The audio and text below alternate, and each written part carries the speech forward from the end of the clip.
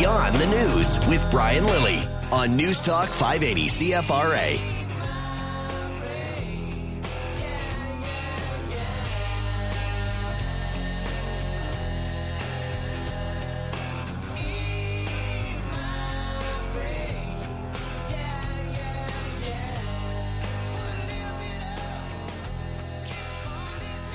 You ready for the high gas prices?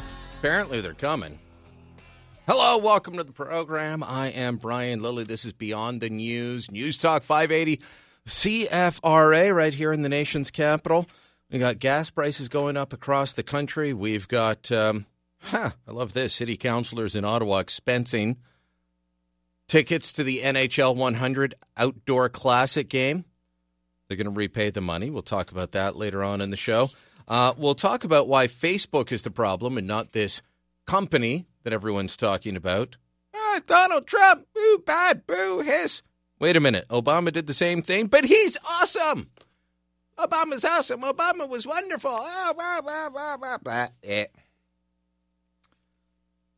And shocker, a Quebec town bans public smoking, the most statist place on the planet, bans smoking anywhere outside. There's some days, before I get into talking about the summer jobs program, there are some days, especially walking around office buildings, where I wish that they would bring back smoking in office buildings, because then I don't have to go inside to get fresh air. You know what I'm talking about. You're walking down the street. Everyone's huddled around the door. They're smoking. There's probably smoking right next to a sign that says no smoking within 9 meters of this building. But yeah. Quebec town of Hampstead used to live right next to it. They've banned smoking anywhere in public. It's the new values test. We keep being told there's no values, and then everyone's got values. You just got to have the right values, the right progressive values, the values that align with Justin Trudeau or the progressive cause. And I know some of you don't like that I use the word progressive. Well, they're not progressives. They're regressives. Yeah, true. True, absolutely true, but they call themselves progressives, and I want to keep calling them that so that people know that there is nothing progressive about them. On Facebook, Deborah is asking me about Lead Now and their foreign funding of Canadian elections. Deborah, make sure you're joining us in about an hour's time, because I've got the expert on that coming on. Vivian Krause is going to join me. But right now I want to talk about Justin Trudeau's values test. Remember when Kelly Leitch was running for the leadership of the Conservative Party? And she said that we should have a values test for potential immigrants. And the political class and the media, all the lefties lost their collectivist little minds. They lost their collectivist little minds. They couldn't stand that Kelly Leitch said, let's have a values test for people that want to come to this country. And what were the values that she said we should screen for? Well, do you support freedom of speech, freedom of religion, freedom of expression? All the things that they're right at the top of, what's that document called? Liberals love it except when you invoke it. Then they pretend it doesn't exist. Justin's dad had something. Oh, the Charter of Rights and Freedoms. All those things that are right at the top of the Charter of Rights and Freedoms. That's what Kelly Leitch wanted to test for. And she was denounced for it. She was a racist. She was a bigot. How dare you? Justin Trudeau actually said, we don't have values. Now, he goes, there are no Canadian values. He goes around talking about Canadian values non-stop. Non-stop. But if a conservative invokes Canadian values, that's a dog whistle. That's racist. That's evil. Yet today I'm talking to representative of a charity here in Ottawa, a charity I've worked with before. And it happens to be a Christian group. It happens to be a Catholic group. They help families in need. That's all they do. They don't walk in and start throwing holy water all over the place. They don't walk in and start saying, hey, You've got to become a Catholic. You've got to be baptized. Do you accept the Lord Jesus Christ as your Savior? They don't do any of that. There's no saying of the rosary, forcing people to get down on their knees and say 10 Hail Marys. None of that. They help give them the little things in life that so many of us take for granted. And this group last year got 4 grants for 4 summer students to help them. It's primarily they've got a small budget and a small staff and a lot of volunteers. But each year since I've known them, they've hired about 4 summer students and hired them for various number of hours. But the government under Justin Trudeau has really been pushing to get more summer job grant money out the door. They wanted to offer more hours, more experience until this year. And this year, they want to have less experience in some ways. Why? What am I talking about? What do I mean? Well, they came out with a rule that said if you wanted to apply for the summer job program, then you had to agree that your organization supported abortion as a right, which it's not. It's not covered in the Charter of Rights and Freedoms. The Supreme Court case that struck down the Morgentaler laws, or the Morgentaler case that struck down the abortion laws, did not do what Roe v. Wade did in the States. It did not make abortion a right. But yet, to get the summer job grant, your organization has to say both the job and the organization's core mandate respect individual human rights in Canada, including the values underlying the Canadian Charter of Rights and Freedoms, as well as other rights. These include reproductive rights and the right to be free of discrimination on the basis of sex, religion, race, national or ethnic origin, color, mental or physical disability, sexual orientation, and gender identity or expression. And yet, what are they doing? They are, by saying you've got to sign on to that, they are discriminating against religion, religious groups, not just Catholics, not just Christians, but also Muslims, Jews, Sikhs have all spoken out against this. You've never seen such a multi-faith canopy of Canadians coming forward and saying, this is wrong, we reject it. Well, what kind of numbers are we talking about here? Well, the organization that I'm talking about, they applied the old-fashioned way. They said, we're not going to sign off on that. If you applied online, you couldn't even apply unless you agreed that you support abortion.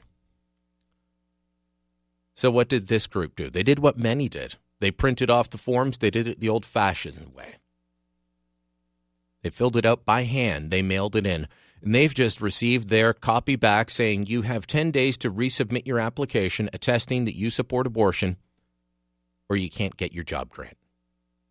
So this organization is not counted in these figures. New figures from Brian Platt at the National Post reports that in 2017, the government received 41,961 applications for Canada summer jobs.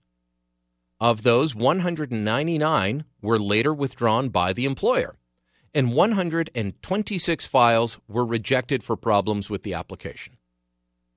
41,961, only 126 rejected. This year, with a lot more emphasis by the government, again, they've been trying to drive up these numbers for years, 42,647 applications, 55 withdrawn by the employer, 1,561 were rejected. And that doesn't include all the folks that are getting letters in the mail, like the organization I spoke to today. This is Justin Trudeau's new values test. This is what he spoke out against with Kelly Leitch, except Kelly Leitch just said, do you believe in freedom of religion? Do you believe in equality? Do you believe in freedom of expression? See, to Justin Trudeau, that's not worth protecting. Protecting a right that doesn't exist is. Yesterday, in the House of Commons, the Conservatives put forward a motion, and quite frankly, it was a rather mild motion.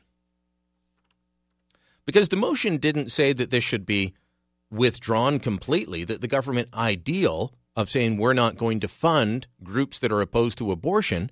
They didn't say that. And this all started because a group that is opposed to abortion, a pro-life activist group, got funding. And the Liberal government found out about it because one of the reporters up on the Hill, and there's many who are obsessed with this, and I'm not talking me, I'm talking about people that are obsessed with finding every pro-lifer they can and punishing them. They're members of the press gallery. They said in their motion that groups that engage in non-political, non-activist work should be able to access the summer jobs program regardless of whether they sign the attestation. So the Conservatives didn't say, give the activist group their funding back. They just said, if this is not what they do, not their job, then they should still be able to get this. Trudeau and the Liberals say, no, it's only if your core mandate is about this. But what you're asking groups to do is violate their core principles by saying, yes, I agree to abortion on demand at any time. Almost every New Democrat and Liberal MP stood to vote against it, save Scott Sims, a Liberal from Newfoundland, and the NDP's David Christopherson, who was my dad's MP for years, city councillor down in Hamilton, and a great guy. By the way, Elizabeth May also voted with the Conservatives. So Scott Sims, a Liberal, David Christopherson, a New Democrat, and Green Party leader Elizabeth May stood for the Charter of Rights and Freedoms. The rest of the NDP and the Liberals stood against it.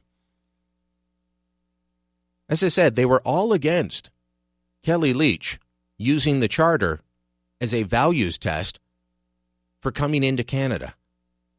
But they're using invented rights under the guise of the Charter to punish groups. So there will be fewer kids that will get job experience.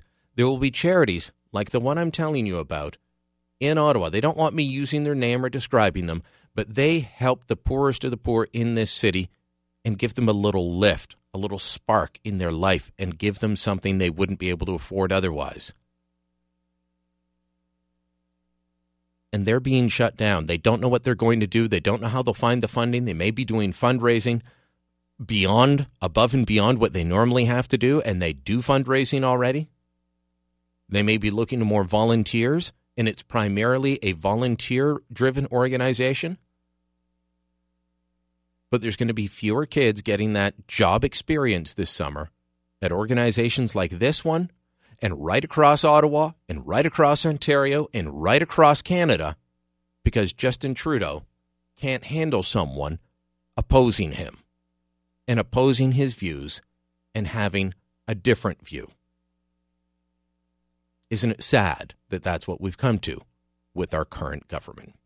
Stick around for the rest of the show. We've got a good one for you. Coming up just after 7:30, we're going to speak to a professor from Brock University who has warnings about how cozy this government's getting with China, especially when it comes to your cell phone. We're all worried about Facebook and the U.S. election. What about China having access to our 5G network and your cell phone? Should you be worried? Charles Burton's going to tell us why the answer is yes. We'll talk to Vivian Krause just after 8 on the issue of foreign funding in our elections, and you won't believe what the Liberals are doing on that now. Basically, it's a hard no. And we'll also talk more about this issue of Facebook and why really it's only an issue because of Trump, because I'll explain to you what you can do with Facebook already. Who knows? Maybe I've targeted you. I'll explain all of that as someone that's used Facebook on the business level for years. In between, a lot more. Sure, we'll find other stuff to talk about. You can listen to the rest of the show at CFRA.com or on the iHeartRadio app. Download it today. Always free, Apple or Android. I got some good friends that live down the street. Got a good-looking woman with her arms around me. Beyond the News with Brian Lilley. News Talk 580 CFRA.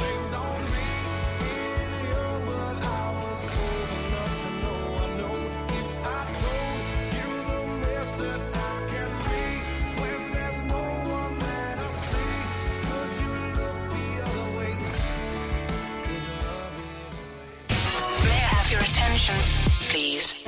Brian Lilly's 5 Things You Need to Know. Now, the number one story you need to know right now. Let's go local, local, local. And I started talking about this at the end of the show last night.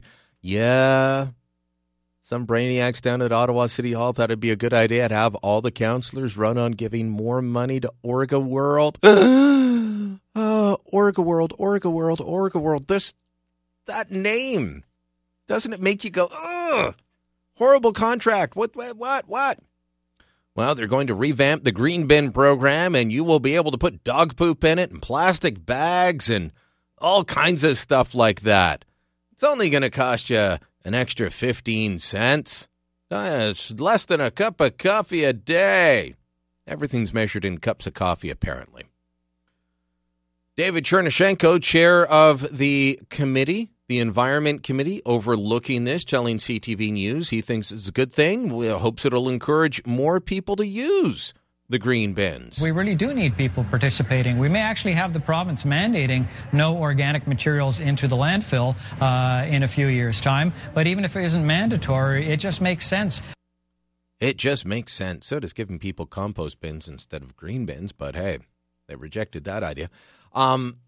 Look, this was a bad program to start with, and now we're talking about putting more money into it.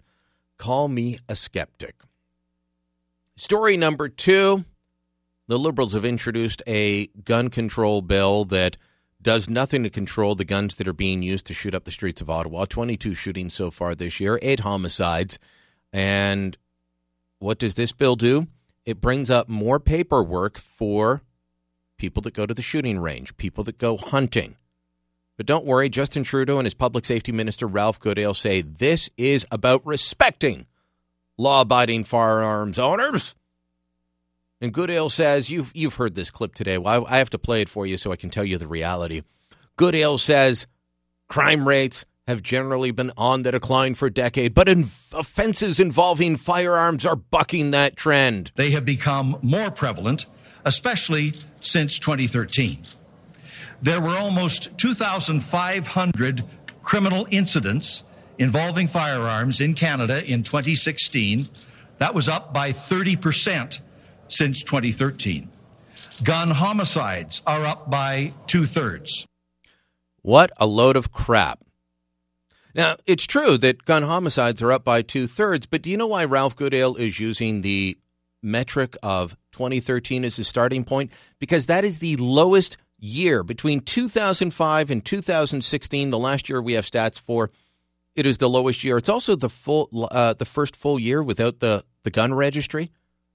We had 134 homicides involving a firearm that year. 2005, the last year the Liberals were in power when there was a full gun registry, 224 homicides. I'll get more into those stats later on. But Ralph is selling you a line there. Story number 3. We got a lot of politicians worried about Facebook, which is funny because they all use Facebook to target you, but now they're worried that Facebook has the ability to distort the outcome of elections and it needs to be held to a higher account. Here's the NDP's Charlie Angus. We need to look at this in the much larger context of the power, the growing power of organizations, companies like Facebook that seem to see themselves as above national law. I want to know how much the NDP, the Liberals, and the Conservatives all paid to micro-target you on Facebook in the last election. I'll explain why this is a bogus story later on. Not that it doesn't happen, but that all the people complaining about it are also doing it.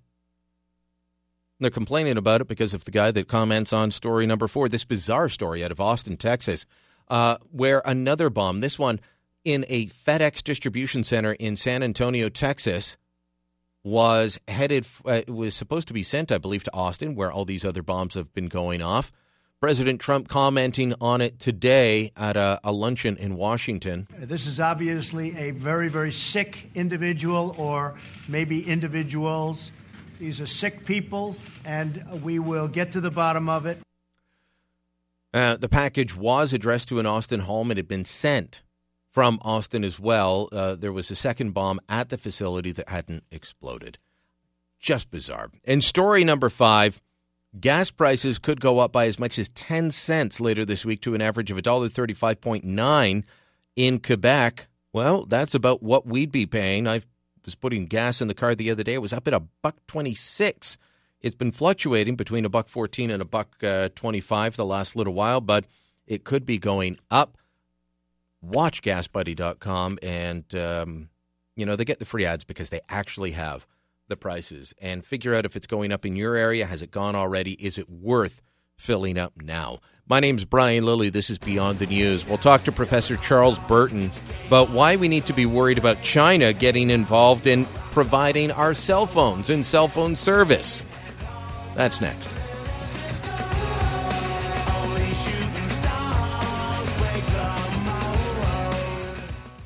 My pretty little Galway girl.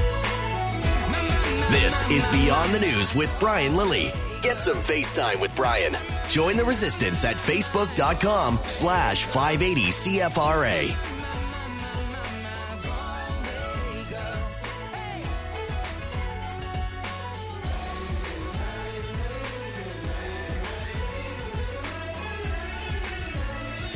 Do you ever watch Hockey Night in Canada? I'm not talking the Sens on TSN. I'm talking, the Saturday night game on that other network. If you do, if you're watching Ron and Don Cherry and Elliot and all the boys sit around talking about hockey, what do you see down below the desk? You see one symbol at every turn. Huawei. It's a Chinese company, and they make, among other things, cell phones. In fact, you can buy their cell phones here in Canada. You can go into pretty much any cell phone provider, and you can walk out with a Huawei phone. You can buy them unlocked. They're around. They also make back-end technology. And I remember years ago when the Conservatives were still in power, there were warnings that they shouldn't be using Huawei technology inside the government of Canada. And that kind of went unheeded. Now they're looking at having Huawei have an even greater impact and greater play, I guess you could say, inside Canada's telecommunications system. These guys provide a lot of back-end telecom services. They don't just make smartphones, they provide the equipment that runs the system. Well, down in the United States, the CIA, the FBI, National Security Agency, and the Defense Intelligence Agency recently told the U.S. Senate Intelligence Committee that Huawei is a cybersecurity threat to American customers. Here in Canada, Ward Elcock, former head of CSIS, John Adams, former head of the Canadian Security Establishment, and Richard Fadden, former head of CSIS and former National Security Advisor to Prime Ministers Harper and Trudeau, told the Globe and Mail, yeah, they are a threat. They are a potential threat to Canada, and we should be worried. I want to bring on Charles Burton now. He is an associate professor of political science at Brock University in St. Catharines, Ontario, and one of his specialties is government and politics of China and Canada-China relations. Professor Burton, thanks for the time. Good evening, Brian. A lot of people think, well, we already have a lot of stuff from China in our homes. They make our TVs, they make our iPhones, they make everything. So what's the problem here? Well, I think that one always has to be concerned when critical infrastructure is being made by companies whose organogram, like Huawei's, has the Chinese Communist Party branch at the top and the CEO and so on down below. So, China is a state that has a lot of state business, and Huawei, while it's technically considered a collective, they don't say it's a private company, they don't say it's a Chinese state company, they call themselves a collective, but they receive considerable Chinese state funding. The head of Huawei, Ren Zhengfei, was previously a member of a senior officer in the People's Liberation Army. And I think that a lot of people have concern about the possibility that there might be backdoor routines in these switches and other telecommunications technology that would allow the Chinese state, if push came to shove, to either use them for espionage purposes or, in fact, in time of conflict, to shut down our communications. So, that's where the real concern comes. But Huawei in Canada has already developed a considerable amount of the infrastructure of the Bell TELUS and SaskTel mobile data networks. So we've already got them implicated in our telecommunications, and they're an employer. 5G. They're an employer here in Ottawa. They've got a branch out in Canada that's working hard on 5G. They've partnered with Carleton University, and so some people might think I'm being hard on them, or you or Dick Fadden are being hard on them. They look like model citizens. They sponsor Hockey Night in Canada, for goodness sakes. You don't get more Canadian than that. I mean, they are the largest telecommunications company in the world. They've exceeded Ericsson, and they sponsor sports not just in Canada, but, soccer in South America. And they have these R&D institutes, not just in Canada, but also Britain, Pakistan, Finland, France, Belgium, Russia, Israel. They're all over the world. So it's a massive, massive company, and 80% of all the telecommunications firms in the world have got equipment from the Huawei company. And of course, they sell their stuff at very competitive prices. That's why they're bought. I mean, even their cell phones, are among some of they have some very high-end cell phones, which are up at the level of Apple and Samsung, but they're considerably cheaper. So of course, a lot of people buy them, and they have become the largest distributor of mobile phones in the world as well. So I certainly wouldn't buy one myself, but the fact is that they're out there and they're everywhere, and I don't think there's much to stop them, although we could be considering whether we want to have this 5G network, which will be 100 times faster than 4G and will be implicated in just so much of our lives and communications, to be developed by a company that has really such strong links with the Chinese state, which is China is a nation that has values that are not compatible with our own, and major ambitions to a form of global domination over the next, I think, 30 years, as they predict. So, people would say, well, they won't there'll be no conflict with China.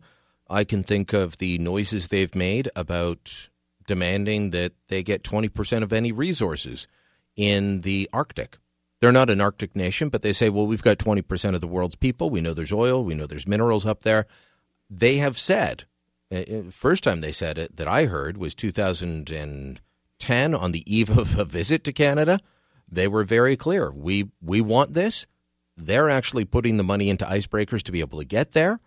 And Canada might be willing to say, well, wait a minute. We don't think that you should be drilling for oil there. That could lead to China saying, well, we're going to, and if you don't like it, well, tonight's telecommunication system you've got there would be a pity if something were to happen. Yes, I think there's that kind of thing as we become more implicated into the Chinese economy because of the history of that state in terms of its respect for international agreements. We do have valid concerns. We have the $2 billion worth of canola seeds, which have been subject to phytosanitary restrictions by the government of China that experts in Canada say are spurious. That, when the Prime Minister was in China last year, the Chinese threat to apply those standards that would make it unfeasible for us to be selling those seeds into China was deferred until 2020. But that's a $2 billion a year business, and maybe if we do things the Chinese regime doesn't like politically or, as you say, economically, China will decide that, they don't want our canola seeds to start with. And that could be just the beginning as we become more and more dependent on the Chinese economy. Other nations like South Korea have suffered serious sanctions when they do something that China doesn't agree with. In the case of South Korea, installing an anti-ballistic missile system, because of the threat of the North Korean nuclear bomb development, China then cut off the tourists and shut down the Lotte company in China. So, there are a lot of concerns about dealing with China when we know that China doesn't understand fair play and the rule of law in the same way as we do, and because it's an asymmetrical arrangement where we don't have the power, China does. Speaking with Professor Charles Burton, Associate Professor of Political Science at Brock University in St. Catharines. Professor, the previous government under Stephen Harper was criticized early on for taking too strong a stance against China, and then eventually they gave that up, and and some, including myself, thought that they were too lax when it came to things like Huawei and a few other issues. The current government seems to have no concerns about China. I mean, they've allowed one of the biggest retirement home companies in the country to be taken over by China. They've allowed high-tech and military firms to be taken over by China, despite warnings from security experts. Do you think that they worry about China being an issue at all in the Trudeau government? Well, it seems to be a playoff. I mean, certainly the reversal of the Conservative government's acceptance of the recommendation of our intelligence services not to sell a company that manufactures technology which can be used in directed energy laser weapons. The reversal of that decision was staggering. You know, why would the Liberal government decide to reopen something that had been settled based on advice from experts?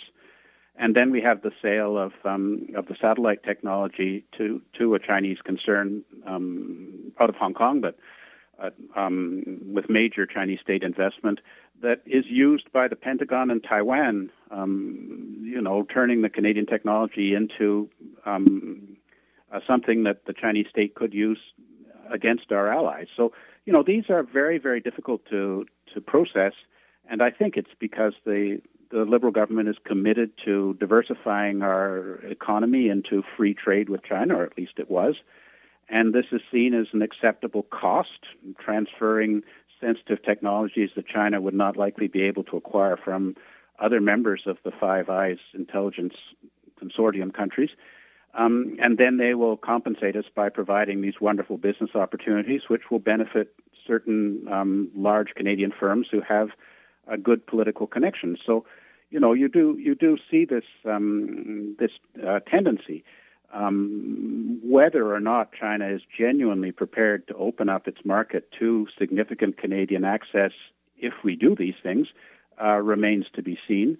But certainly there's no notion of any kind of reciprocity in these things. Canada would never be able to acquire contracts to provide critical infrastructure to China, or to acquire energy and mining resources, or any of the other things. The right to establish ports in the north. We're not going to be establishing any Canadian ports anywhere in China. So, it does seem that our relationship with China seems to be based on certain interests, which may, in fact, be against the overall national security interests of our country. Did you just mention China being able to establish a port in the north? Did I miss something? Well, I think they're looking at this. They've established a 99-year lease on the port of Darwin in Australia, and I think that the Chinese have a plan ultimately. As you say, they refer to themselves as a near Arctic nation, although they're very far from the Arctic, closer to Yemen really than to Alert. But leaving that aside, that they want to establish shipping and they want to have port facilities, and this is their ambition for the One Belt, One Road global infrastructure project that they see has potential to include the Canadian North as part of the Chinese net of infrastructure, all of which leads to Beijing. Oh, my word. Okay, that's going to be something to watch for. Professor Burton, thanks for the time. Very good to speak with you. All right, Charles Burton joining us from St. Catharines. My name's Brian Lilly. This is Beyond the News. Do you have a thought on that much involvement with the regime in Beijing? Drop me a note, beyondthenews@CFRA.com.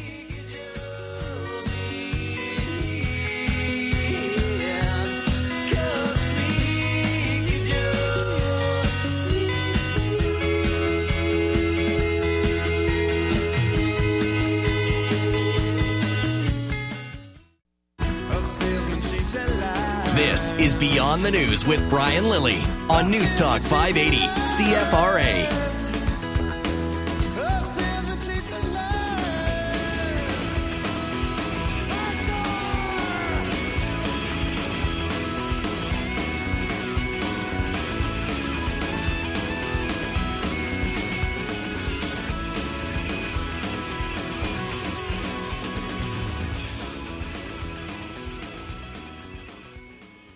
All right, I played a little bit of this earlier.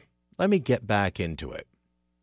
This idea that Justin Trudeau and Ralph Goodale are going to save us from gun violence with this new bill brought in today. Do you really think that when we've got people that are shooting up the streets randomly in Ottawa, when we've got people that are randomly shooting up the streets in Toronto, in Vancouver, most cities are dealing with this. Do you really think that telling the guys, the men and women that go to the range on Saturday or that go hunting on the weekend, that telling them that they need to fill out more paperwork, and that's literally what this bill is about, that is somehow going to stop the guys shooting up the streets? Because that's what Ralph Goodale wants you to believe. That's what Trudeau wants you to believe. We're going to bring in common sense gun laws that do a better job of background checks to keep people safe. Now, if you're wondering why he was out of breath there, he wasn't getting all emotional about the legislation. He was apparently catching his breath after running up a flight of stairs to a cabinet meeting. But this legislation, there's okay. I'm gonna grant the government this. They're changing the background checks. It's not a bad idea. Right now, if you apply for a gun license, they look and see, have you been involved in violent crime, committed acts of violence against somebody, mental illness over the last 5 years. Now they're going to say, you know what? No more 5 years. Have you ever been involved in beating somebody, especially spousal abuse? You ever been involved in that? Okay, well, you're not getting a gun. Mental illness, mental health, well, that depends. Because it's not all the same, is it? And in that case, they will evaluate. But beyond that, telling the stores you've got to keep records, how does that help? They don't even have a way. They say, well, what about these guys that are buying 20 guns and then selling them to gangsters? Well, generally speaking, the stores are going to flag that if they don't outright reject, and they will reject if they think you're doing something untoward. But the stores will flag that sort of thing. Now, wait a minute. Every 2 days, Buddy's coming in and buying 2 pistols exactly the same. Hello, police? We have a problem. But legislating that they've got to keep records in the store that police don't have access to without a warrant, that the government has no control over, how does that improve public safety? How does that stop the guy that's going to be shooting up some part of the city this weekend? It doesn't. Those guys are dealing with illegal guns that primarily come from the United States. They are already not obeying the law. They don't have gun licenses. They didn't take the safety course. They didn't go through the background check. None of this will stop that. This is nothing short of political theater in order to make people feel like the government is doing something. If you can't do something, make them feel like you're doing something. That's all it is with Ralph Goodale and his fake statistics. They have become more prevalent, especially since 2013. There were almost 2,500 criminal incidents involving firearms in Canada in 2016. That was up by 30% since 2013. Gun homicides are up by 2/3. 2/3 since the lowest point that he could find in the last 12 years. That was the starting point. Pick 2013, it's the lowest point. Don't pick any point before that because it hasn't really changed. Interesting stats. Ralph Goodale, fake stats, fake news Ralph, fake news Trudeau, trying to make you feel good. When we come back, one thing they don't want to act on, stopping foreign funding of elections. I'll explain. Vivian Krause is the expert on that, and she joins us.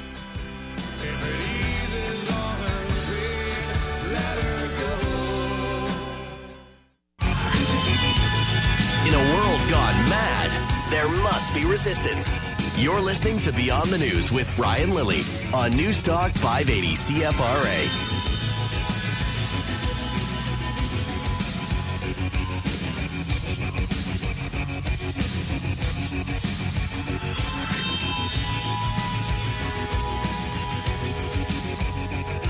Minister, does your government intend to implement this recommendation to eliminate all foreign contributions for electoral purposes from Canada's electoral process?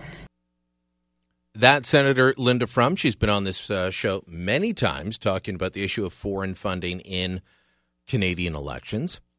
It was question period for Minister Scott Brison today. While Karina Gould's on maternity leave, the president of the Treasury Board has also taken on the role of Minister for Democratic Institutions. His answer, well, it's kind of long, but I'll give you a taste. She wanted to know, are you going to get rid of foreign funding? Interference. We have already very robust election financing laws in Canada. Only citizens and permanent residents can actually contribute to political parties or candidates. And political parties or candidates. That's not the real issue, and that's not why Senator Frum's been bringing it up, and it's not why I've been writing at brianlilly.com about foreign funding in elections. What we're talking about are third parties, and that's what our next guest has specialized in for years. Vivian Krause keeps track of all of this at a website called Fair Question. She joins me on the line now from Vancouver. Vivian, thanks for the time, and thanks for all the research that you do on this. Hey, Brian. Thanks for having me on your show. It's a pleasure. This came to my attention over the weekend again. I keep track of this, and as I said, I've spoken regularly with Senator Frum. I think her bill should be passed. I've told her it doesn't go far enough, but at least it's a step in the right direction. She said she was trying to go for something small and tight that the Liberals could get behind, and they won't. But to me, it looks like whether we're talking federal or provincial, they're not against, or they are against blocking groups like Lead Now from taking foreign money, because groups like Lead Now that get this California billionaires' cash are on the progressive side and will help them get elected.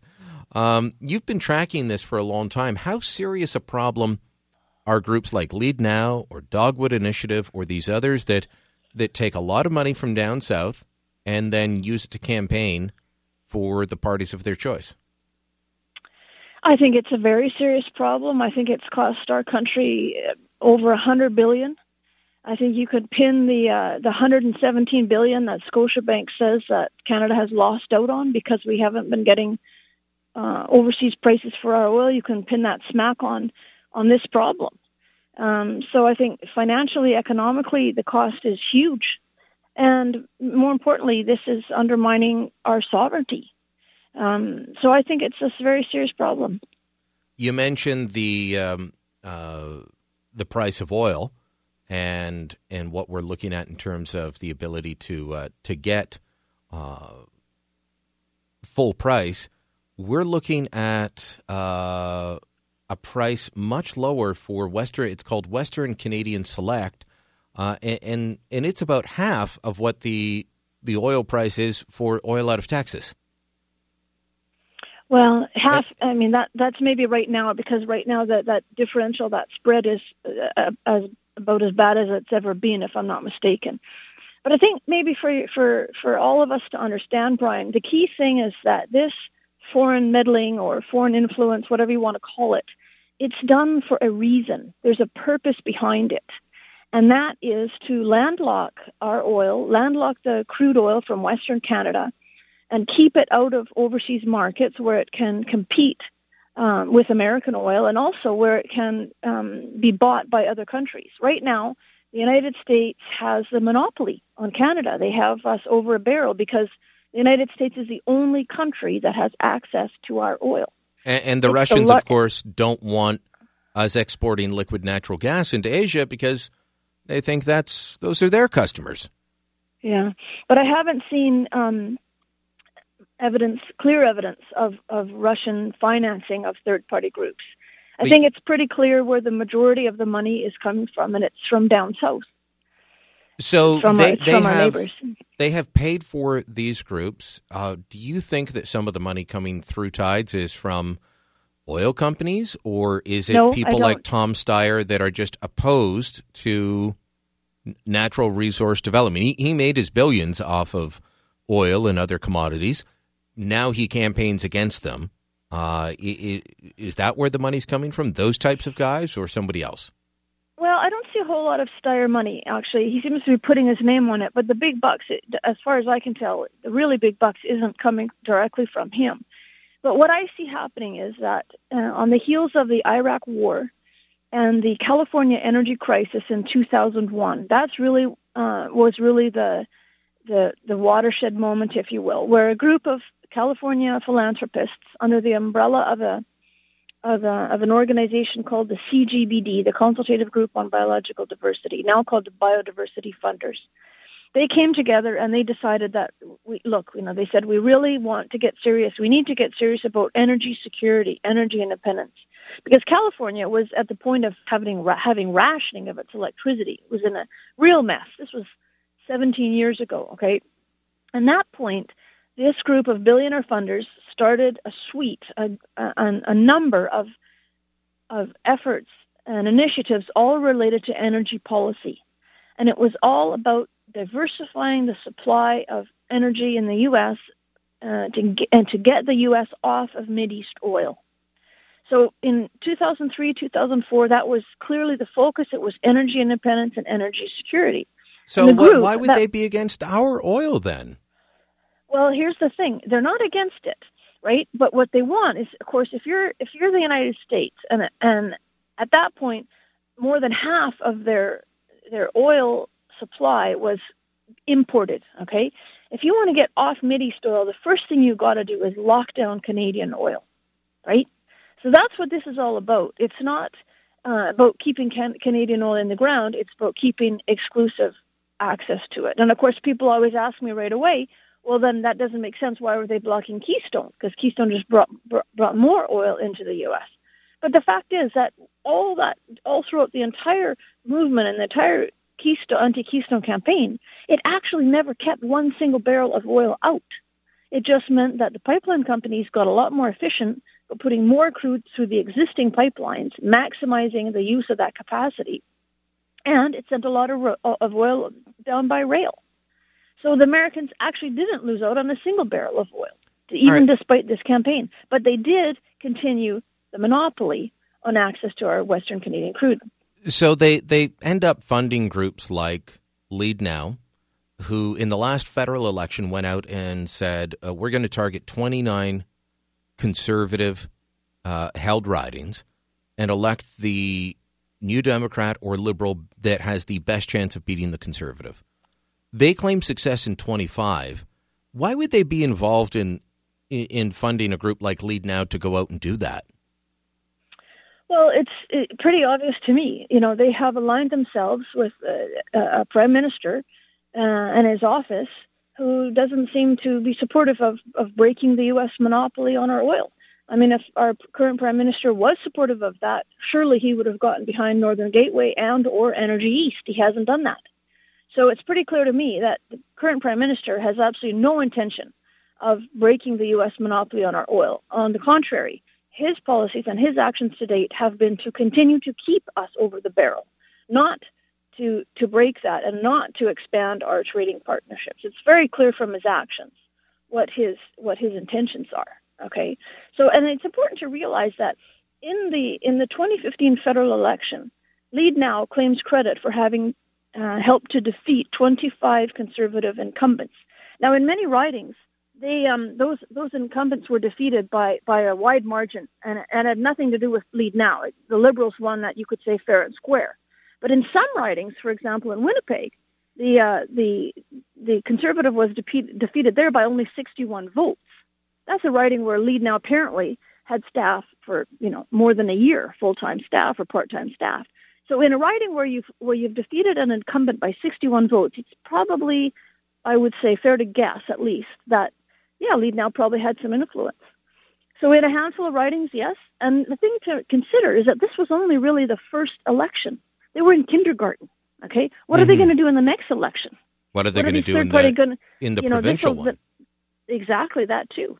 Look what they did in British Columbia. They had I would say, a very significant influence in British Columbia on pushing for the formation of the coalition that we now have between the NDP and the Greens. The one that helped chase away the liquid natural gas plant, $36 billion, and is not helping with the Kinder Morgan pipeline expansion. Yeah. So, okay. Vivian, am I able to ask you to stick around if I take a quick break and come back to you? Because I feel like we're just scratching the surface, and you've got so much to say. Hopefully my phone battery will hang in here, but sure, I'd be glad to, Brian. Okay, thanks so much. Vivian Krause joining us. We'll take a quick break and get back because there's so much more that she can tell us about these foreign-funded groups in our elections. I'm Brian Lilley. This is Beyond the News.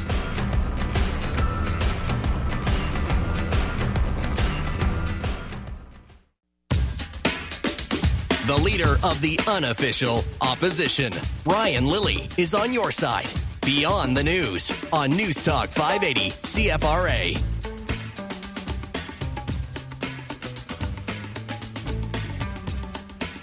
We are talking foreign funding of Canadian elections with Vivian Krause. She's a writer and researcher based out of Vancouver.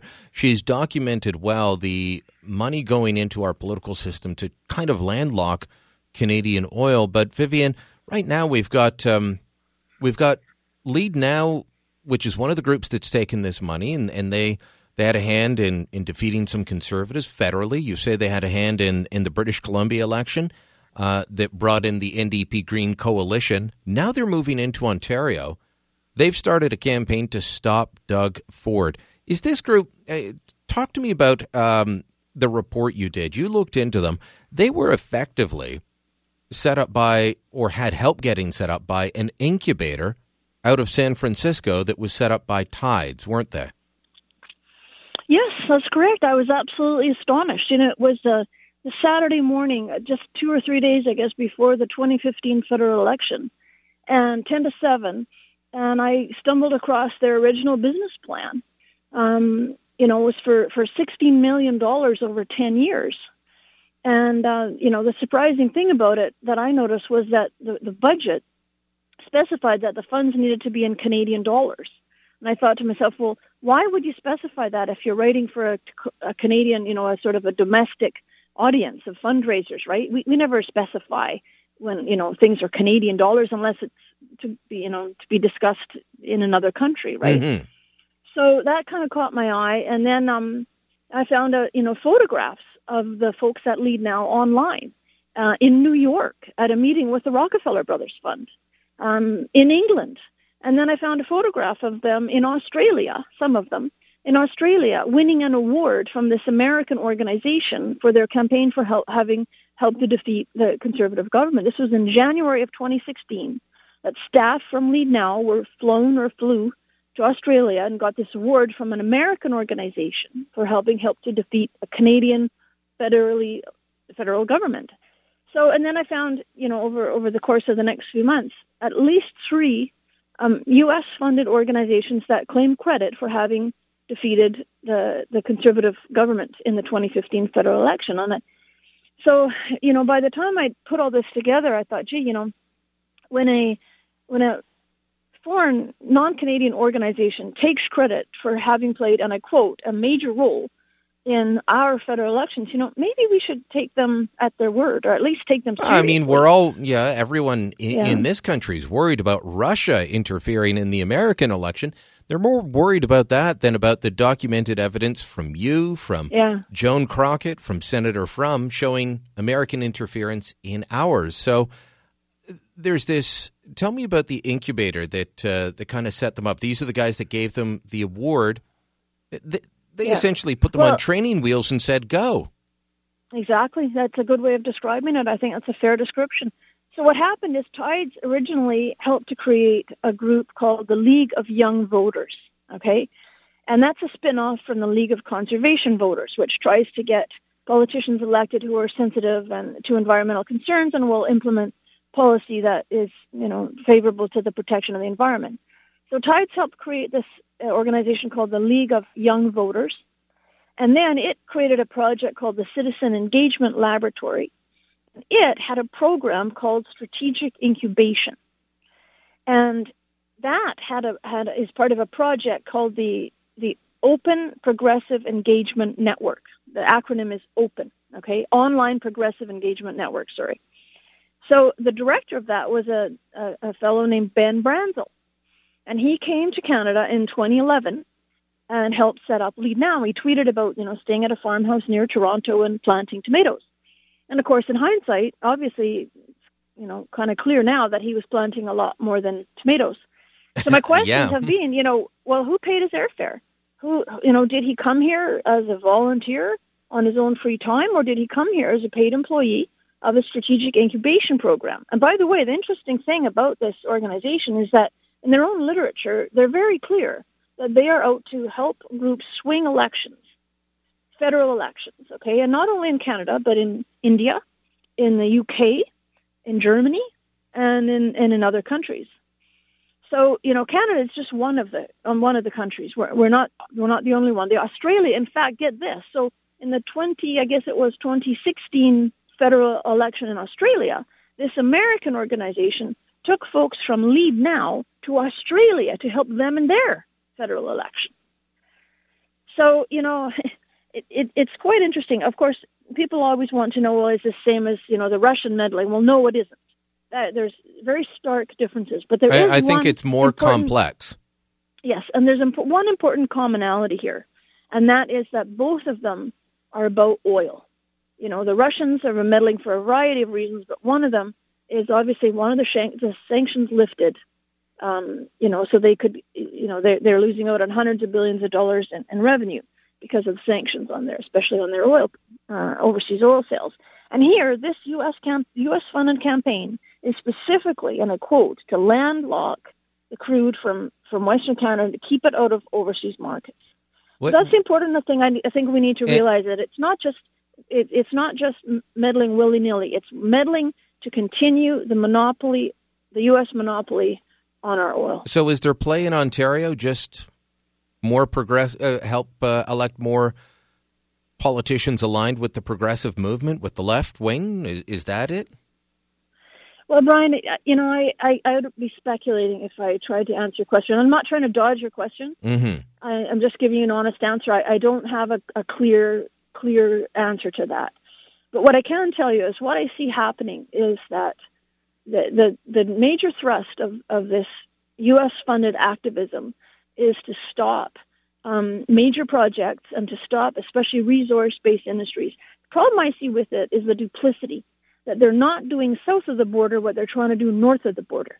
They're asking of Canada things that they aren't doing in their own backyard.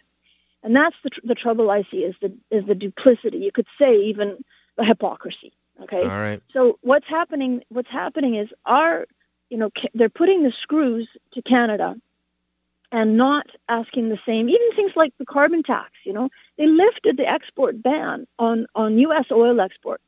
There's no campaign to landlock Texas, right? No one's trying to landlock Texas crude. In fact, on the contrary, they were, turned a blind eye as President Obama lifted the ban on U.S. oil exports. So now the U.S. is exporting oil to 20, 30 countries. We're exporting primarily to one. Yeah, and that they're exporting now. The U.S. is now exporting 1 million barrels a day. That would be totally impossible if they weren't being able to replace that with Canadian oil.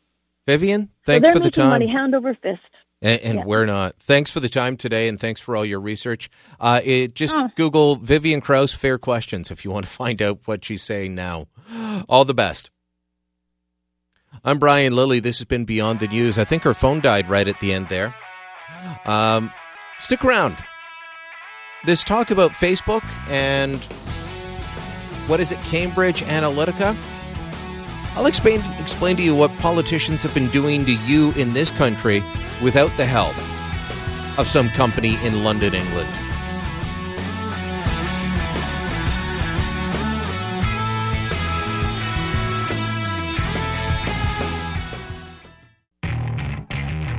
Insurgent?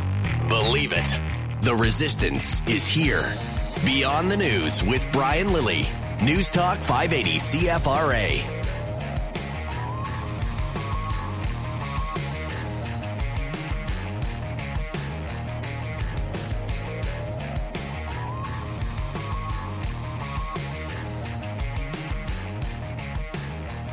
Our focus on Cambridge Analytica and the Facebook data and the alleged misappropriation of the data is one strand of a much larger investigation into the use of personal data for big data politics. That's the voice of the Information Commissioner, Elizabeth Denham, out of Britain. Sounds Canadian, that's because she is. She used to work here. Used to be a deputy privacy commissioner, I believe. Now she's looking after the Information Commissioner's office in Britain, and she's very worried about the fact that the Donald Trump campaign used information from Facebook to target users. And you know what? So are an awful lot of politicians in this country. Charlie Angus today was calling on the Prime Minister to raise this issue with G7 leaders when they meet. We believe the Prime Minister is well suited at the G7 to raise this. We're asking him to make a commitment that he will raise this and that we start to address the need to put some kind of international frame and some kind of international obligation on large actors like Facebook. We've got to do something, don't we? This all sounds very, very, yes, we must fix this. Scott Bryson as well out there saying this has to be fixed. Our man now in charge of democratic institutions. We've reached out as a department, democratic institutions, to CSIC to ask them to do an analysis of these recent events and to consider other ways that we can further strengthen the protection of our democratic institutions. You know what it's reminding me of? It's a scene from a famous movie that all this outrage from politicians over Donald Trump using Facebook, it reminds me of something out of, what movie was it? Casablanca. Everybody is to leave here immediately. This cafe is closed until further notice. Clear the room at once. How can you close me up? On what ground? I'm shocked to find that gambling is going on in here. You're winning, sir. Oh, thank you very much. Everybody out at once. Look, I've been on Facebook for more years than I can count. I don't have a regular page, so if you try and add me as a friend, it's not going to work. I get those requests now and again. I have a public page. You can like it, you can follow it. But having a public page or a business page also allows me to do something that you can't. I can target you. And you want to know something? I have. I have placed ads on Facebook to gain followers. Now, you have to actually react to what I put out there like any other ad, which is what the politicians were doing by putting out ads as stories. They would promote stories. They would place ads. These are all things that I've done that politicians in this country can do, but now they're freaking out that Donald Trump did it. There's a piece out of Bloomberg today. It says the problem is Facebook, not Cambridge Analytica. The idea that Facebook data could be used to target you based on your likes, based on conversations you've had, is not a bug. It's a feature. This is how it works. So I host this radio show. I used to host a TV show. I know who my audience is, but maybe not all of the people out there that would be interested in what I'm selling know it's there. And so I've been able to say, I'm looking for people who fit this demographic profile. People between the ages of 30 and 55 who like Stephen Harper. I haven't run ads in a couple of years that I remember. Not targeted ads like this. So I might say, okay, someone in Ottawa between 30 and 55 who likes Stephen Harper, likes CFRA, but does not like me, does not follow me, that sort of thing. I've put out ads looking for Canadians because I've met so many big American conservative commentators. I've put out ads with myself standing with Glenn Beck, myself with Ann Coulter, myself with a whole pile of Ben Shapiro, people like this. And I've targeted those ads to Canadians who are interested in conservative politics and like the people in the ads. Let me tell you, putting yourself next to a a tall, blonde, well-known woman like Ann Coulter and targeting a picture of you with her, and you're targeting her fans in Canada, let me tell you, her fans start showing up and liking your page, and then they become your fans. There's nothing untoward in it. Most people don't know that they can be targeted, but you agree to it when you sign on. I agreed to it when I signed on. You agreed to it when you signed on. If you don't like what's there, you keep scrolling on past. Just like when you hear an ad on this radio station. Oh, well, I don't like that eye care place. I'm going to destroy this radio station. No, you don't shop there. You move along. You keep listening.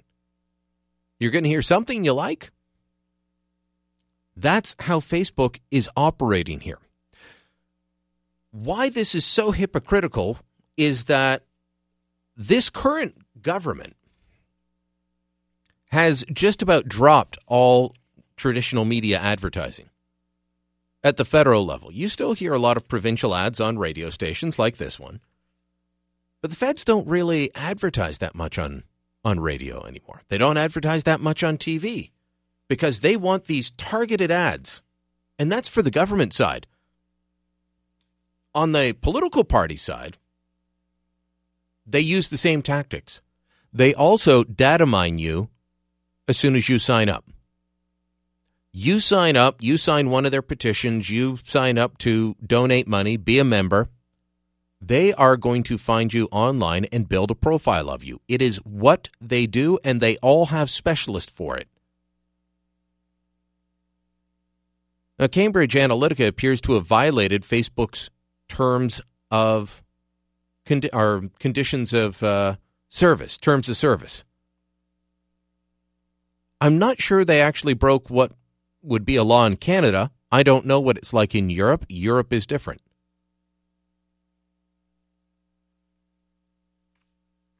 Another article for you says, funny, when Obama harvested Facebook data on millions of users to win in 2012, everyone cheered. According to various news accounts, a professor at Cambridge University built a Facebook app around 2014 that involved a personality quiz. About 270,000 users of the app agreed to share some of their Facebook information as well as data from people on their friends list. As a result, tens of millions ended up part of this data mining operation. Consulting firm Cambridge Analytica, which paid for the research, later worked with the Trump campaign to help them target advertising campaigns on Facebook using the data they'd gathered on users. But while the Trump campaign used Cambridge Analytica during the primaries, it didn't use the information during the general election campaign, relying instead on voter data provided by the Republican National Committee, according to CBS News. It goes on, it says, this is not the first time Facebook users had their data unwittingly shared with a political campaign. In 2012, the Obama campaign encouraged supporters to download the Obama 2012 Facebook app that, when activated, let the campaign collect Facebook data on users and their friends. According to a July 2012 MIT Technology Review article, when you installed the app, it said, it would grab information about my friends, their birth dates, locations, and likes. The campaign boasted that more than 1 million people downloaded the app, which, given an average friend list size of 190, means that as many as 190 people had some of their Facebook data vacuumed up by the Obama campaign without their knowledge or consent. If anything, Facebook made it easy for Obama to do so. A former campaign director, Carol Davidson, tweeted that Facebook was surprised we were able to suck out the whole social graph. But they didn't stop us once they realized that was what we were doing. This Facebook treasure trove gave Obama an unprecedented ability to reach out to non-supporters. More important, the campaign could deliver carefully targeted campaign messages disguised as messages from friends to millions of Facebook users. The campaign readily admitted that such subtle deception was key to their Facebook strategy. Quote, people don't trust campaigns. They don't even trust media organizations. This, according to Teddy Goff, the Obama campaign's digital director, speaking at the time in 2012. Who do they trust? Goff said. Their friends. According to a Time magazine account, just after Obama won re-election, the team blitzed supporters who had already signed up for the app with requests to share specific online content with specific friends simply by clicking a button. Okay, so imagine this. This is 2012, and this was bragged about and cheered. The Obama campaign, you support them. You download the app. They suck out all the information, not only on you, but your friends who have not downloaded the app.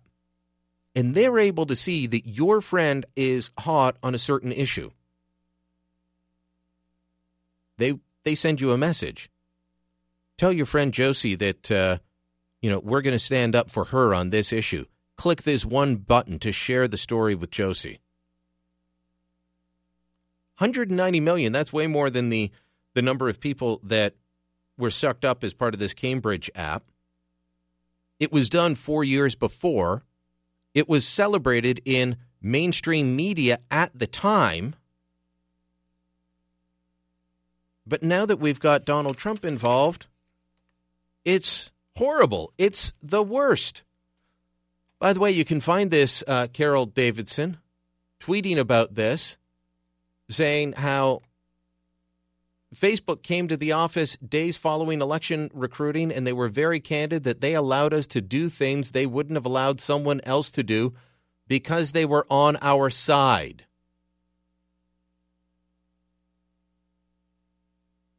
Unreal. But now we've got to be worried. Now we need rules. Interesting how that works in this media world, isn't it? Are you hearing this angle to the story anywhere else? I mean, I'm reading from Bloomberg, and I forget this media outlet, but they're quoting Time in CBS News. Sorry, Stephen just removed that when he printed it off, who it was from. But there are mainstream media outlets reporting this. Are you hearing this in Canada, or is it just more of the same Trump's bad boo hiss? Well, hopefully this is why you come to this show. I'm Brian Lilley. This is Beyond the News.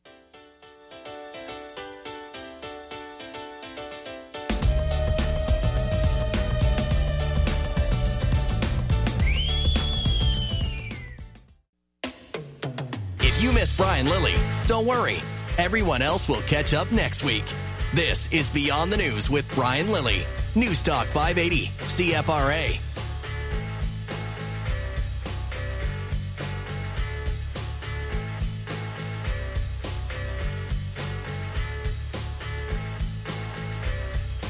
They have become more prevalent, especially since 2013.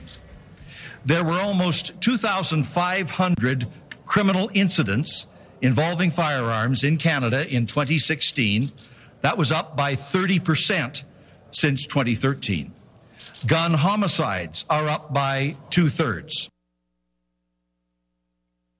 Public Safety Minister Ralph Goodale trying to convince you that his new gun legislation is about dealing with violent crime with guns, when really it's about paperwork for people that are already following the law. You heard him there saying gun murders are up by 2/3 since 2013. Now, why did he use the year 2013? The last year that we have full stats for is 2016. We should be getting the 2017 numbers soon, but we don't have them yet. And these are StatsCan numbers. Methods used to commit homicide with a weapon. It breaks it down: shooting, stabbing, beating, strangulation, fire, burns or suffocation. Other methods used. Well, in 2016, there were 223 homicides using a firearm. In 2013, there was only 134. That's up by 89. Wow, gun crime's really taking off. That is up by 2/3. That's 89 extra. That's, wow. Gun crime's rampant. No, he used 2013 because it was the lowest year. I went into the StatsCan tables. Now, if you're looking at StatsCan data, a StatsCan data table, you can often see down below, it'll say, data is part of CanSum table, blah, blah, blah. And you can go in and add and remove data. I didn't remove any data from the stat that Ralph Goodale was citing. I added to it, as in I added previous years, back to 2005. In 2005, there were 224 homicides with guns. That's the last year the Liberals were in power with their beloved gun registry before Stephen Harper was able to get in and start granting people immunity and loosening our gun laws. And homicides with guns went down in 2006. They went down in 2007 to 188. They went up a little bit in 2008, down again in 2009 to 182. They went down in 2010 to 175, down to 159 in 2011. Oops, back up to 171 in 2012. 2013, the first year without the full gun registry, down to 134, then up to 155, 179, 223. According to Stats Canada, 54% of those 223 homicides with a firearm in 2016 committed by a gang that they know of, and others they admit may have been gang-related, but they cannot confirm. You take away the gang homicides with guns, and there's more people stabbed to death in a given year than shot to death. It's still too many, but homicides will happen. And if it's not with a gun, it'll be with a knife or a beating or strangulation. They happen in countries. There's even gun murders in Britain, which has banned all guns. Yet somehow there are gun murders. What we have in Canada is a crime problem due to gangs, and their solution is paperwork for people that want to go hunting and shooting at the range. It makes no sense, but it will make some people feel better because they think the government's doing something. I'm Brian Lilley. This is Beyond the News.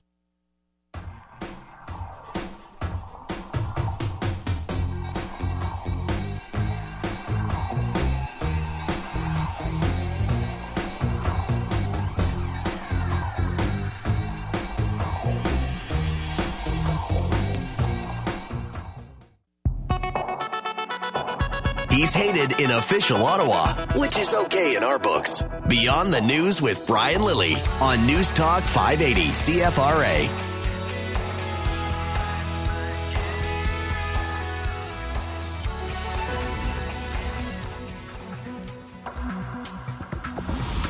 And as you heard in the newscast, breaking news this evening, a sixth explosion in Austin, Texas, is that bucolic little town, that bucolic city in West Texas deals with an absolutely bizarre situation. They've had 5 explosions in Austin itself, 1 in San Antonio for a package that was shipped from, was supposed to go to Austin, Texas.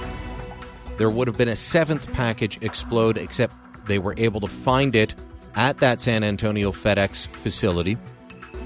It was addressed to someone in Austin. So, to recap, a 6th explosion, this one at a Goodwill store. Someone has been injured there. There were 3 packages left at doorsteps of African-American and Latino families. Those were the first 3. Police thought that they had someone targeting minorities on their hands. The next package was an explosive that was set off by a tripwire in a wealthy, mostly white neighborhood of Austin. Yesterday, it was the FedEx, and now an explosion at a Goodwill center. Let's listen in right now with Anderson Cooper, who is on the phone with Roberto Villapando. He's a mobile breaking news editor with CNN and on the scene.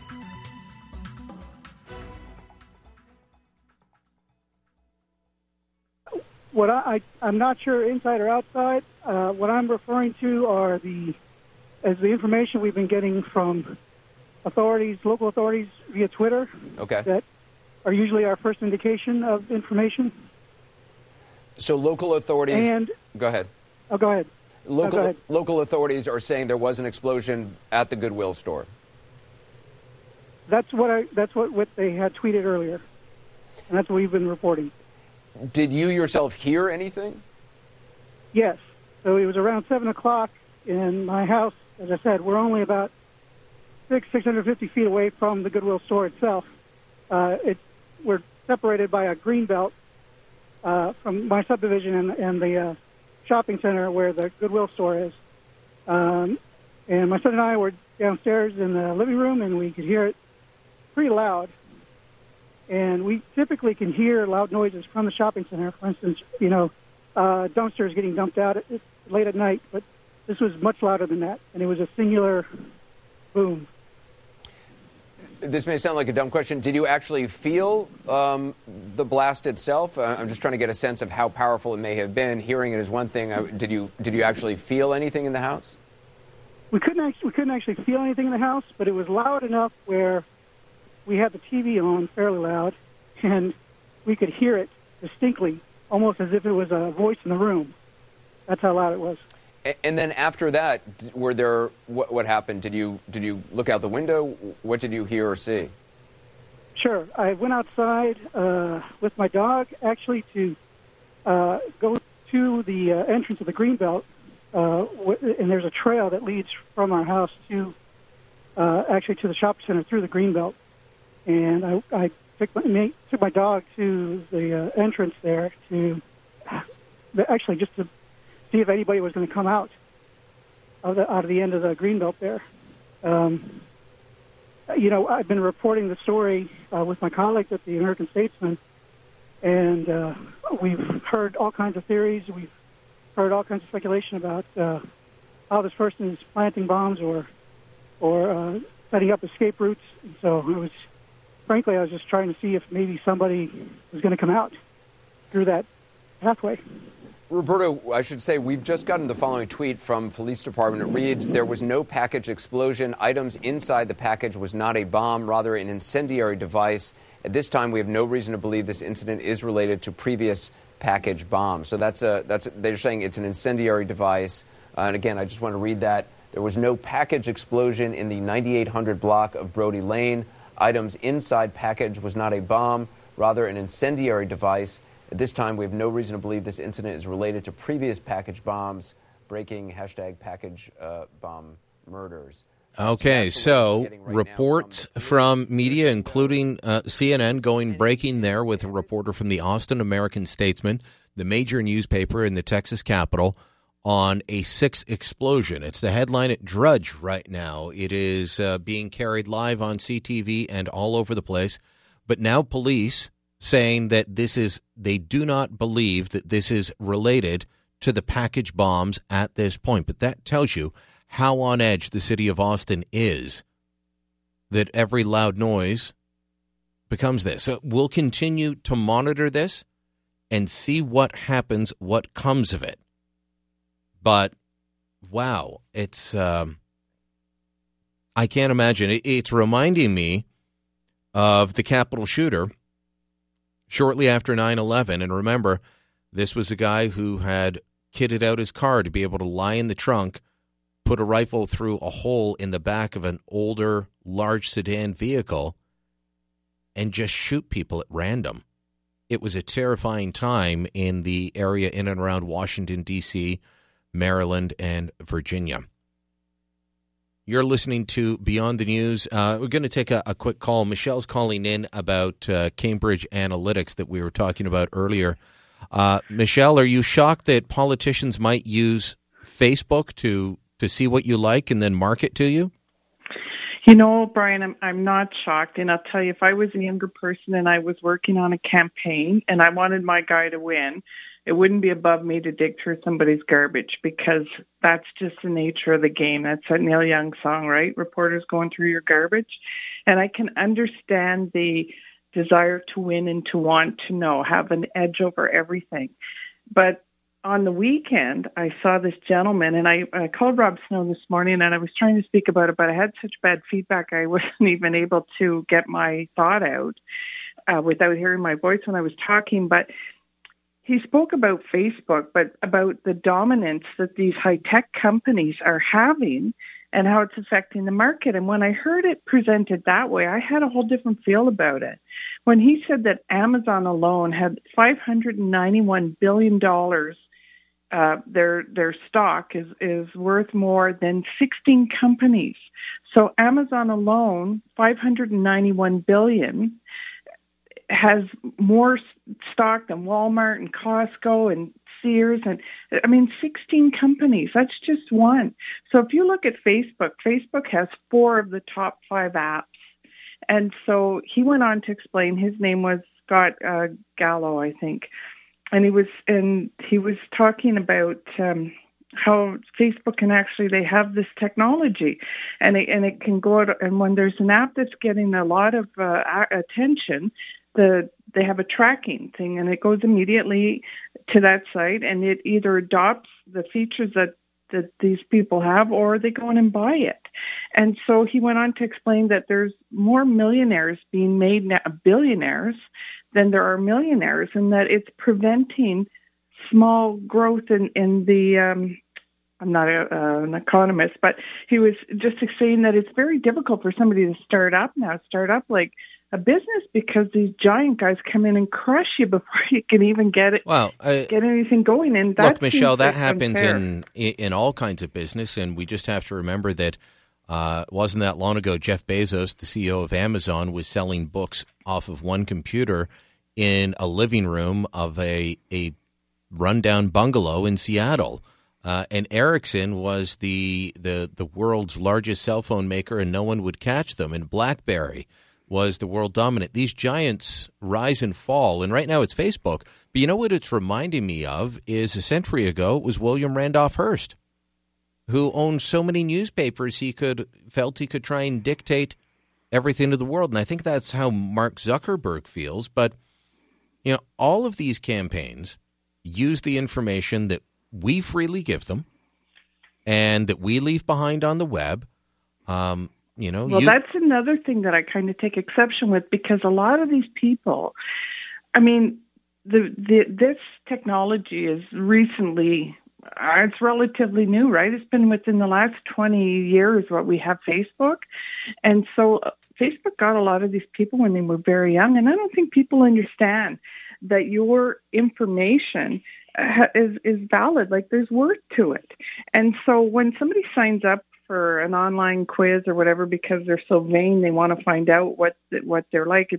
It's back in the days of the girl magazines where you can find out what kind of a guy would, if you check off these boxes. Well, that was just in your magazine, and only you saw what you checked off, unless you gave your magazine away. Yeah. And I used to love to go to the doctor's office and look for people who had filled them out.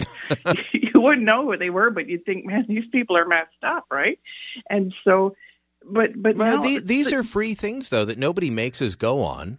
But they're free, but they were doing it to a bunch of naive people. Like, there's a lot of naive kids that gave so much away unbeknownst to them that this was going to be out there forever. Okay, but I disagree with a lot of that. The information, and I think this is important for people to understand. And I know this because, as I said earlier, I go in and I've bought these ads. If I say I'm looking for a woman in your part of Ottawa and you are right, you fit everything about that, Michelle. Yeah. I don't get to see your name. I don't get to see your profile unless you respond to the ad and come to me. I say, here's what I'm looking for. I want to pitch this ad at somebody that meets these demographics. And if you check off that box, you might see the ad. You might not. You might see the ad. You can respond to it or do what most of us do and scroll past. But I don't get to see that it's you. I don't get to know that Michelle in Ottawa is one of the people that saw the ad unless, and I won't even know that you saw the ad if you say, I like Brian. I'm going to like his page, and I'm going to follow him, and I'm going to comment. But isn't it just a little more malicious? Aren't they sort of sending along stories and stuff that would really sort of appeal to that person and reinforce That's what their Obama side? was doing in 2012. Don't get me wrong. Like, that's how business is done. That's capitalism. And if you're selling a better burger, but why is it an issue now? I tweeted out, and so you don't have to go look up Carol Davidson. You can find it. She tweeted this out. I retweeted her earlier tonight. You can find it. She points out how, and this is 2012, she gives a screenshot of an email that was sent to someone. Harper, North Carolina's got a big day today. You can help. Folks in our state are voting. Reach out to the folks you know in North Carolina using Facebook and let them know they can vote right now. So if you click that, it would show Michelle saying, vote right now. A lot of people want to do that anyways because they back Obama and they wanted to do that. But it goes out to your friends and it looks like it's you telling them instead of Obama. And so they have a better reception to it. And, you know, again, if I was in that, if that was my job, you're darn right I'd use everything at my power to win, because that's what it's all about. And so that's where I'm saying I kind of have a hard time with this. If you know you're being targeted because your information is going to be used afterwards for something and it's up front and they want your opinion, listen, I used to do that before. When I used to get phone calls from polling firms that were liberal and I knew they were liberal, I would answer so far from anything I ever felt just because I was having fun on my end. And so then I'd say, oh, let's see what this poll has to say. And I think a lot of people caught on to that. And I think that there's a lot of polls that are incorrect now because people are just saying, they're oh, playing really? with the pollsters. We're yeah. playing with them. All and right. So, but that's, I mean, I wouldn't be beneath it. I would do myself everything I could to win. And well, especially if I truly believed in the person that I was supporting. You're going to have to get out there and hustle for Doug Ford because he's up against Doug. Ford I'm money. on it. All right. Thanks for the call, Michelle. I got to run. Look, if we don't like being marketed to, we really will have to turn off Facebook, turn off the radio, not open a newspaper, or just go to only government-run media. Yay! Beachcombers.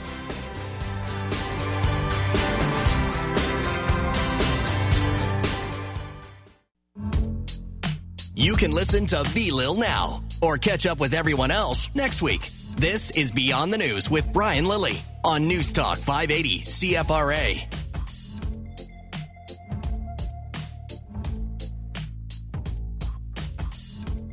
It'll be interesting to see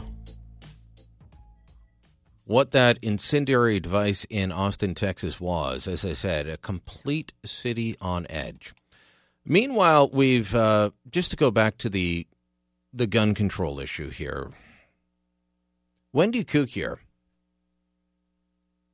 from the Canadian Coalition for Gun Control was on with Don Martin earlier today. Now, she's a professor at Ryerson and apparently a really bad boss because she was hired to go to Brock and then they rescinded it after some kind of investigation at Ryerson into how she treats people.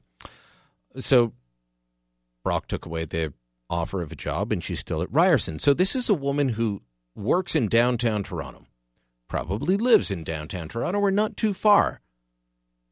And she's out there trying to scare people about the use of handguns. Listen to the example she gives. Well, handguns are supposed to be restricted. We're now seeing that there are over 1 million restricted and prohibited guns in Canada. There's something wrong with this picture. We're seeing farmers in Saskatchewan using handguns. Maybe they're target shooters, maybe they're collectors, or maybe we've just gone soft on controlling handguns. Man, we need gun control because a farmer in Saskatchewan used a handgun while 5 people were rampaging through his property. Wendy Cukier, as I said, lives in Toronto. I'm on the Toronto Police website right now.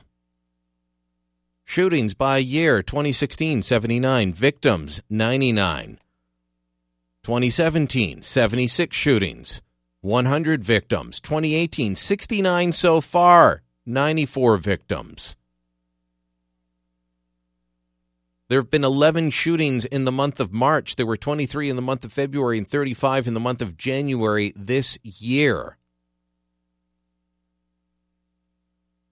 And that's the example she uses. This woman, it's fascinating to actually talk to her because she has very little in the way of stats to back up her argument, little in the way of facts. She'll occasionally throw out a poll with a loaded emotional question in it, but that's it. But when you challenge her with facts, she turns to emotion or shuts down the debate, doesn't actually want to talk about the issue.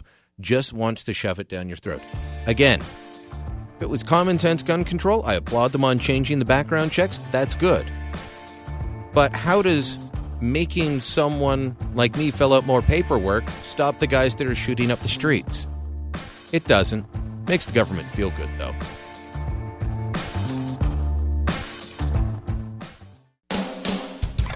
Beyond the News with Brian Lilly. Join the resistance on Facebook and Twitter at CFRA Ottawa.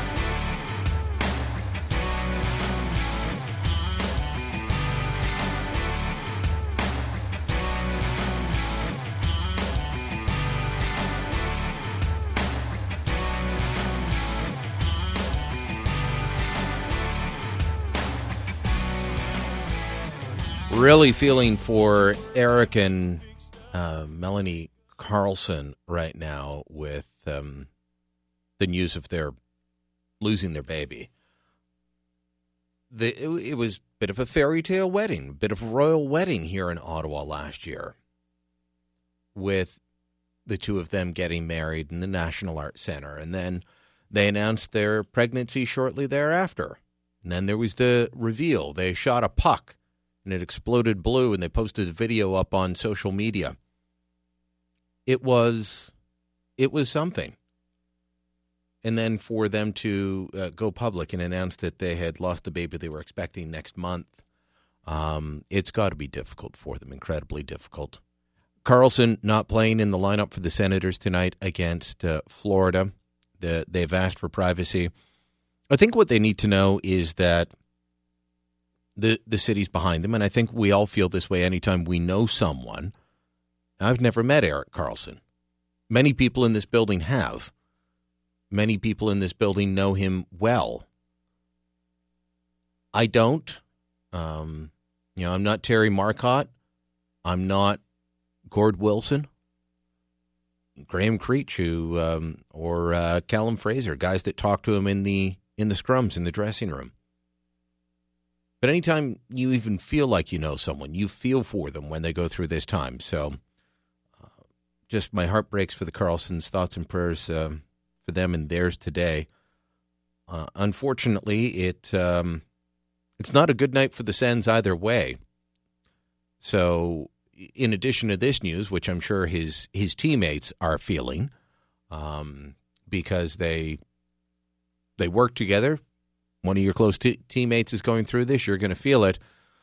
It's not a good night for the Senators in another way, in that they're losing and losing badly. Is it, Stephen? What's it at? Yeah, pretty much just your typical night for the Sens this year. 6-2 the score heading into the third period for Florida. Florida adjusting for a playoff spot right now.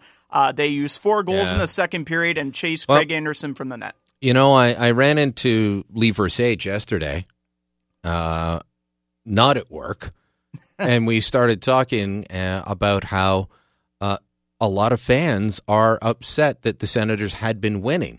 They went on that little winning streak there, and fans weren't happy because they're not going to make the playoffs. They may as well just blow it all out, right? I think they're more disappointed that it didn't come sooner in the season when it was salvageable, and it comes in March when probably better off not picking up points. But I've always said I want to see some fight, and they're showing plenty of fight, but unfortunately it's nights like these where they've been having where they just show a glimmer of hope. It looks like, okay, they're going to get back in the game, and then the other team just buries them. No. Well, there's always Thursday against Edmonton. Yeah, against Connor McDavid, who's like a top 5 scorer in the league. No biggie. Yeah, no biggie. So are you bothered by this Facebook? Well, it's being called a Facebook data breach, and I really wish they'd stop calling it that. It's a Facebook feature. Again, from Bloomberg, Leonid Bershitsky. The problem is Facebook, not Cambridge Analytica. Outrage over a UK firm's use of Facebook data for the Trump campaign should lead to a much bigger question. And that question is, it's Facebook. It's how they use the data. It's how they are built. Now, I said when I buy ads, I can't see that it's you. You know, if I say I'm looking for someone that let's say I found a strong connection among my fans between people that like Doritos chips, hockey, and Stephen Harper. That if you like those three things, there's a 98% chance you're going to be a fan of this radio show and the things I post online. And I went out and I put an ad out for them. Well, I'm going to see your aggregate data, which means your name is stripped off, your age. I'm going to know that you're in the age bracket that I'm looking for. I'm going to know that you are in the general vicinity of what I'm looking for. But I'm not going to know that it's you. Well, it turns out that when the Obama campaign harvested Facebook data on millions of users in 2012, they actually got everyone's information because they got 1 million people to download the Facebook app. And at that point, now I've been told by people that do this for a living that the way Facebook allows apps to run now, this could not happen. But in 2012, if you downloaded it and said, yeah, you can check out my friends, they took all the information on your friends. By 2015, those privacy rules on data sharing apps had been cleared. The data that Trump apparently used in the primaries was data that was picked out in 2014.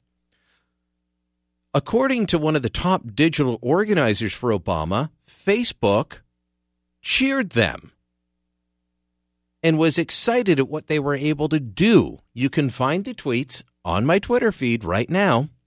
And by the way, speaking of Twitter, or speaking of social media and targeting people, I was looking at the back end of my Twitter feed. Thank you all that have liked, shared, commented, retweeted. 4 million people have seen my tweets in the last 28 days. That's a milestone for me. I haven't gone over 4 million before. But off to the side as I'm looking at that and marveling and going, wow, that's a pretty good month, 4 million. Well, I've never come close to that. A little ad from Twitter. Get more tweets. Get your tweets in front of more people. And it offers to let me buy an ad. And guess what I get to do? I get to go in and target you on their social media platform. The Trump campaign couldn't even have done what the Obama campaign did and was heralded for in several media articles written at the time, stripping out all of your data. This was not a privacy breach at the time. Trump apparently using some data from 2014 in 2016 for the primaries. That's bad. I don't get it, but that's the way it is. The outrage is driven by Trump. The outrage is not driven so much by what happened, but by who did it. Are you bothered by this, how this is working? 521-TALK, 521-8255. George, you bothered? Are you even on Facebook? I know you got your blog going. No, I don't go near Facebook. That's why, because I knew they were going to start using it to do that. You're not opposed to being online, though. I mean, you write your blog. No, I've got a blog, yeah. Yeah. The trouble is, I know about the psychic stuff and data collection. I know what you can do with it. Like, you can take a collection of names and you can tell what girl is going to be acceptable to booze because of her birth name. So, okay, I don't think Facebook can do that, but you can. Trust me. Well, that's not data mining, George. That's your voodoo. The problem that Facebook ended up with data mining is the same problem the psychics ended up with. As you data mine, you didn't know what the other effects are going to be. In other words, they're getting the same problem that a person who psychic reads too much.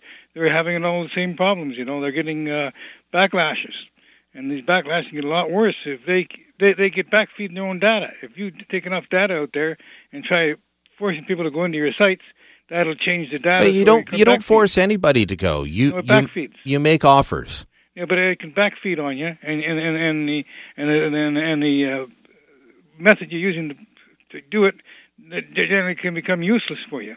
Okay. That happens on Cliff High's stuff. You know who Cliff High is, eh? No. The person who writes that WebBot thing and does a linguistic analysis of the web to forecast probabilities about the future. Well, his stuff can backfeed on him if he says certain things.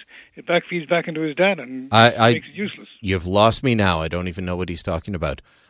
Gloria, you're on Beyond the News. Hi, Brian. You had mentioned a couple of comments from Trudeau, but I would like to just read 3 small ones, sentences about Trudeau and what he really thinks of us as Canadians and Canada. And I'll start up with this. There is no core identity, and this goes into what you were talking about. There's no core identity or mainstream in Canada. Those qualities are what makes us the first post-national state, and this was said by Trudeau in 2015. Then another one is he's talking about Canada. The very concept of a nation founded by European settlers is offensive to me. Isn't that just rich okay, where did he arrogant? say that one? This is when Trudeau was asked. That was in, let me see, I'm trying to see. That's a new one to me, and I've in heard most of them. 2017. Is there a link that you're able to email me? Yes, there is. Yes, I can do that. Yeah, can you email me that link? beyondthenews@cfra.com. I'm just writing this down. News at cfra.com. Because that's a new one to me, and I collect a lot of his loopier quotes, and that would be up there. Yes. But this is a guy. We have no values. We have no core identity except apparently abortion. No, and listen to the end of it. He calls us old stock white Canadians are an unpleasant relic, and quite frankly, replaceable, and we will replace them. Arrogance. Unbelievable. Okay, that quote I can't actually believe unless I see it. Okay, absolutely. What's the source on something like that? Yeah, it's over. He's a picture, and he's got his best serious look that he's probably practiced for hours. But I'm just wondering if that's a made up quote or something that is. It's in quotation. Yeah, but somebody could have made it up. Look. Evan Solomon was taking calls on the gun legislation today, and somebody called up and claimed that there is a Muslim exemption for having your picture on your gun license. Really? There's not, and I know who started it. I used to work with her, and I explained to her 3 times that that's not the case. That's a lie, but it's out there, and so that's why I'm always. Yeah, that was. I mean, I did get it off Facebook, and okay. Hey, Facebook. Yes. And then the last one that really is quote, and I've heard him say that is honor killings should never be called barbaric. Yeah. That was accurate. I don't know. I can't remember the exact quote, and if somebody made, even if that's a paraphrase, it's accurate enough. That's what he said. Yeah, and this guy is. He's coming right out of left field. I mean, we're last on the list. We're only revenue tools, and also revenue tools for Kathleen as well. Oh yes, and how? I'd like to ask Mr. Goodale one question. How many crimes have been committed by registered gun owners? You know what I mean? Well, it's not zero, but it's not what not what Ralph would have you believe. No, I mean, by far the greatest majority of crimes are committed by those with illegal guns. You know, all right. And we need. Let's have some facts and figures from Mr. Scary Goodales. And one thing I would just end as saying, if you don't mind, Trudeau, to me, he's a great danger to Canada and all Canadians, and he's with his hidden agenda. And I got to run. Well past time. Thanks for the call, Gloria. Thank you. All right, we'll get back. Apparently, a flood of calls at the last minute due to what Gloria said. So we'll try and get to everyone's calls when we come back.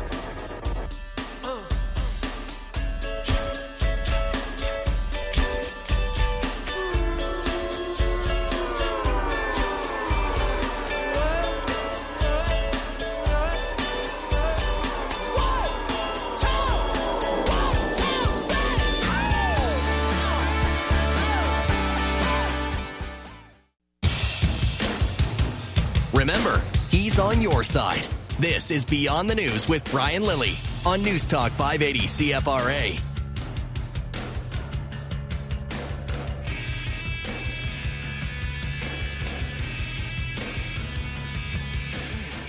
Rick in Ottawa, you're Beyond the News. One of many people fired up after Gloria's call. Yeah, so what you said about people calling in and saying to Evan Solomon that that a picture is not required for a Muslim, and I don't know whether it's true or not, but about 2 years ago, one of the gun groups I'm on brought it up, and the lady actually called the CFC and said, "Oh, I'm Muslim. Do I need the picture?" And she said, "Oh, let's look." And in fact, she did not, and needed a letter from her cleric or. Let me explain what this is, because it's been portrayed, including by somebody that I know, as a Muslim exemption. It's not. If you know about Islam, they do not have a problem having their photos taken. There is, however, a group called the Hutterite Brethren.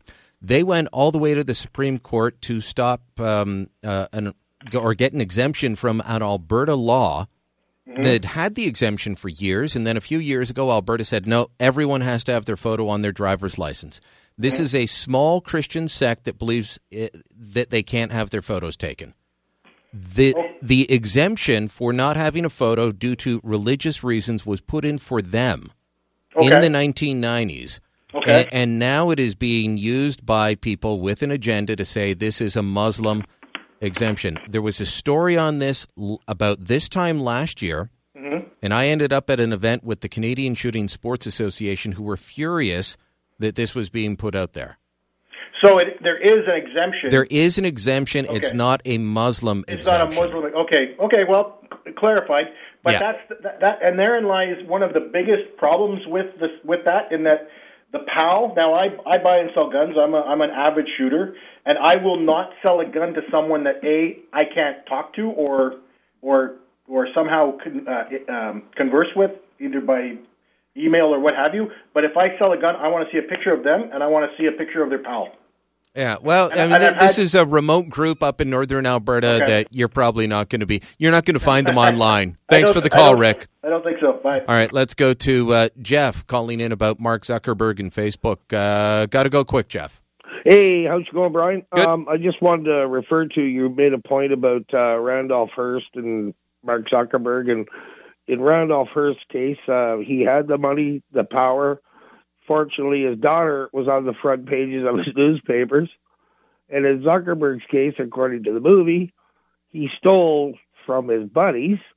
And at the end of the day, as we stand here now, he's coming before a commission, apparently a British commission or something like that. The Brits want to speak to him. The members of Congress want to speak to him. Everybody does, and it's and it's fascinating that they're upset about it now, but they loved it in 2012 when it helped Obama win.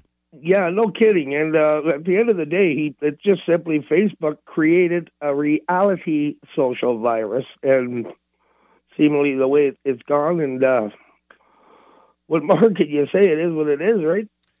Facebook, like I said earlier, it's not a bug. It's not a mistake, Jeff. It's a feature. This is how Facebook was built.